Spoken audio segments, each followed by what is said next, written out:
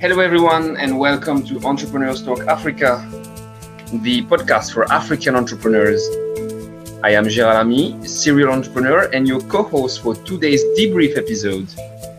I am very happy to welcome back my co-hosts and co-founders, Jason Delory and Mark Israel, and we're going to debrief about my conversation with Asha Namugambe, co-founder and COO of Teheka. So, guys, what are your thoughts about Teheka and my conversation with Asha? I really enjoyed your conversation, and I must say it was nice to hear Asha's story. And I think what she's doing for the African ecosystem is so important. I know a lot of our audience is from the continent, so they will understand just the size of the problem she's trying to tackle. And it's a really important problem with the postnatal care and the mortality rate. So kudos to her for really taking on one of those big problems that we face in Africa and that can have such an impact. And the way she's gone about it, not taking that traditional infrastructure approach that most people thinking about the medical sector would take, by leveraging technology, trying to get direct to the mothers and ensure that they are getting the right information, I think is really important. Teheka is actually on a mission to reduce the high mortality rates for mothers and newborn babies in sub-Saharan Africa by creating access to postnatal care services and products. That aspect to me is one of the key reasons why I like her company model so much. And I think it also speaks back to some of the episodes we've had on social impact and social enterprise in terms of using your company for good while doing good while also earning money. And I think she's trying to find that balance. So I think it's really good. Yeah, it's I'm totally aligned with that. It's very true. And one thing I think we should put into perspective, and I said it into the episode, is we might think of birth and postnatal and antenatal services and access to those services as being something like super normal and like almost logical. But again, in our African context, is not that straightforward, and I think Teheka is doing an amazing job at tackling this issue. So yeah, kudos for them to doing that. What about you, Mark? Yeah, well, I may actually shift gear here a little bit, and of course I second what you said, so I'm not going to come back on this one. I think it's a given that needs to be repeated again and again and again. But I think what was interesting approach is the personal side of the story. How Teheka really came up is an interesting story. I personally come from a family. My mother is a retired nurse, and I think that's where really I drew the inspiration. When she retired from active service, she decided to work with an NGO called Kawempe Home Care. And she would be doing really free work to the people in the community. And this NGO was mostly caring for people with HIV and cancer, nursing them back to health, ensuring they've taken their ARVs. And most of the times I would escort my mother to go and visit her patients in the village, around the villages. So I got an opportunity also to do my internship, a former business student, to do my internship in this NGO. And I was actually placed in the finance department, especially the one that was doing community outreaches, and seeing what the women and men were doing out there, caring for cancer patients, people with HIV. And then most of us really ended up doing that kind of work. Like you wouldn't explain to someone that you're not a health worker. When they need support, you figure out how to offer. So with that kind of environment, I thought about it as like, okay, So there are very many people out there that need this kind of service where a person can come at their homes and, give them nursing care, palliative care. But I was very sure that in my country, we didn't have very many volunteers to do that. So yes, when I met my co-founder, Daniel, we discussed about it, and I told him that I think we could really make a business opportunity out of this. Yeah, so that's like the first version of Teheka. Yes, an inspiration from my mother. And we have evolved over time. Right now, we are focusing in maternal health. And yes, there's also a story there. In 2017, in 2017, my sister had her baby, actually her second baby, and she almost lost her life because she was discharged from the hospital quite early.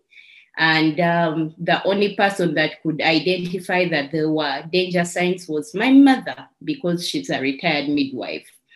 And it had happened earlier on with her first baby. So when UNFPA tasked young people around Kampala to come up with solutions tackling maternal health, it was easy to actually use our personal examples of how young women and men around urban and peri-urban areas deal with, the challenges. I looked at my sister's example, and that's the new version of Teheka, where we are focusing on maternal health. The thing is, and it's always very difficult to, and I got some mixed feelings around that. You see, the fact of that, hey, find a passion, and you can transform your passion into, monetization and something you will make a living with. Although sometimes it's difficult to make a living out of your passion. Okay. And in Asha's case, so it was more than a passion. It was almost her family history. Okay. And the way that she lived it. And she decided that, well, that could be a business, and that could be a sustainable business.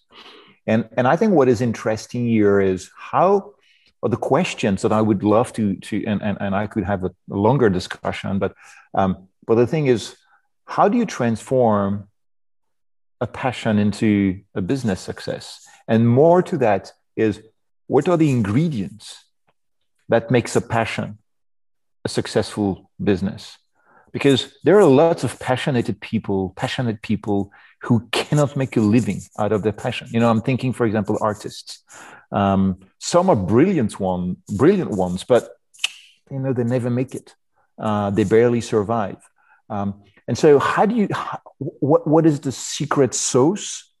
That's food for thought. I don't have the answer to that, but I found that aspect of her business interesting. She did not see a business opportunity. She started from her personal story, and she transformed it into a business opportunity. Yeah, absolutely, Mark. Like she said, it was a personal experience she went through herself and her family, and identified a problem, and from there, as many entrepreneurs, like, we try to solve problem that others was not able to solve for us, and this is one of the thing that she did, and this is amazing. I think one of the point I would like to bring back when she said, when she gave her advice she would share with entrepreneurs, and she said, please get out there, start. Entrepreneurs, if you feel like you have an idea, get it out of your head. Starting doesn't mean that you have, all the resources, but put it on paper. And then it made me reflect on how we started out. Before I actually even found someone to work with, I had all these things written out in, a very small notebook, by then it was small. Right now, the vision of Teheka is even bigger. And the notebook became bigger. Yeah. So please get out of the idea out of the head. Start out, talk to as much people as you can, and you never know. It may be the next Africa's biggest idea. Secondly, I think picking the right co-founder would be the ultimate. Get yourself a good co-founder that can run the marathon with you. And you will agree with me that this has been a recurrent theme lately with many of the guests we have hosted on the podcast, and it comes back again on the deck.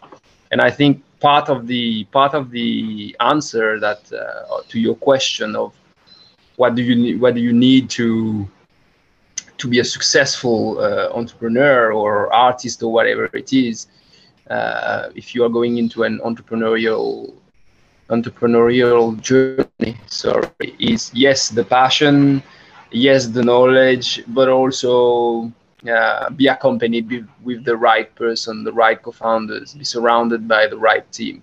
And that's a recurrent theme that has been coming back again and again onto our podcast.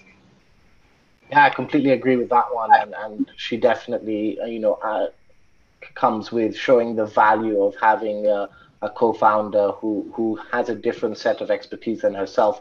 For example, with her, it was the technology side her co-founder was taking on while she did the business, which was essential for their, success.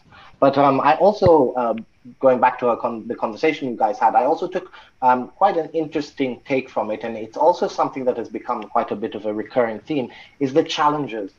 She speaks about 3 core challenges she faced during her journey, one being the family cultural side about, a carer should be a family member, and then the technology adoption, and then finally that access to data, or that access to connection for African customers. And I think that's something that is very similar in a lot of businesses that we have seen, is that tech adoption. How do you get your customers to adopt the tech that you're trying to give, as well as breaking down those cultural barriers and getting that adoption in terms of being accepted within culture is one of those key barriers. No matter what business you're in, it is something that you need to think about before you dive in. Like, how would this be taken in a cultural aspect? How would you get them to adopt the technology? And is it accessible to the majority of people? Yeah, absolutely. Yeah, and particularly on the African continent, and I know that there is a lot of debates actually around that. Looking, for example, at the success of M-Pesa was due to USSD, so basically feature phones and text messages. So that's one way, but there are many other ways as well to share technological advancements. But it's true that there is a huge gap. Technology can help, definitely plays a massive role, and we're seeing that every day in developed countries, but as well as emerging ones. But the fact that technology moves so fast is a kind of a deterrent as well. How can you make sure that the thing that you do today is relevant in the next year, 2 years down the line? But it's a real issue, and I think that tackling in Uganda particularly, that very, very important topic through technology is bold. But the fact that they have been here for now 5 years, they're growing, they're successful. They took a quality stance as well. So, looking at delivering premium service, top spot, I think makes a difference. So as Gerald was saying, I think that would be very interesting to see in a year or 2 years where those guys are. Because if they're really successful and the technology develops as it has been developing for the last couple of years, then they can be really rock and rolling, at least all over East Africa. Yeah, and that's the best that we wish for them. Guys, thank you so much for sharing your thoughts on the conversation with Asha and about Teheka. It's always really nice to have you have you on the show and to get your insights on the different topics we cover. Thanks so much for listening to us, our audience. We hope you enjoyed this debrief episode. And I highly encourage you to listen to the full episode and get the full insight from Asha and get to know more about Teheka and the mission they are on. You've been listening to Entrepreneurs Talk Africa, the podcast for African entrepreneurs. If you've liked the show, leave us a 5-star rating and see you next week.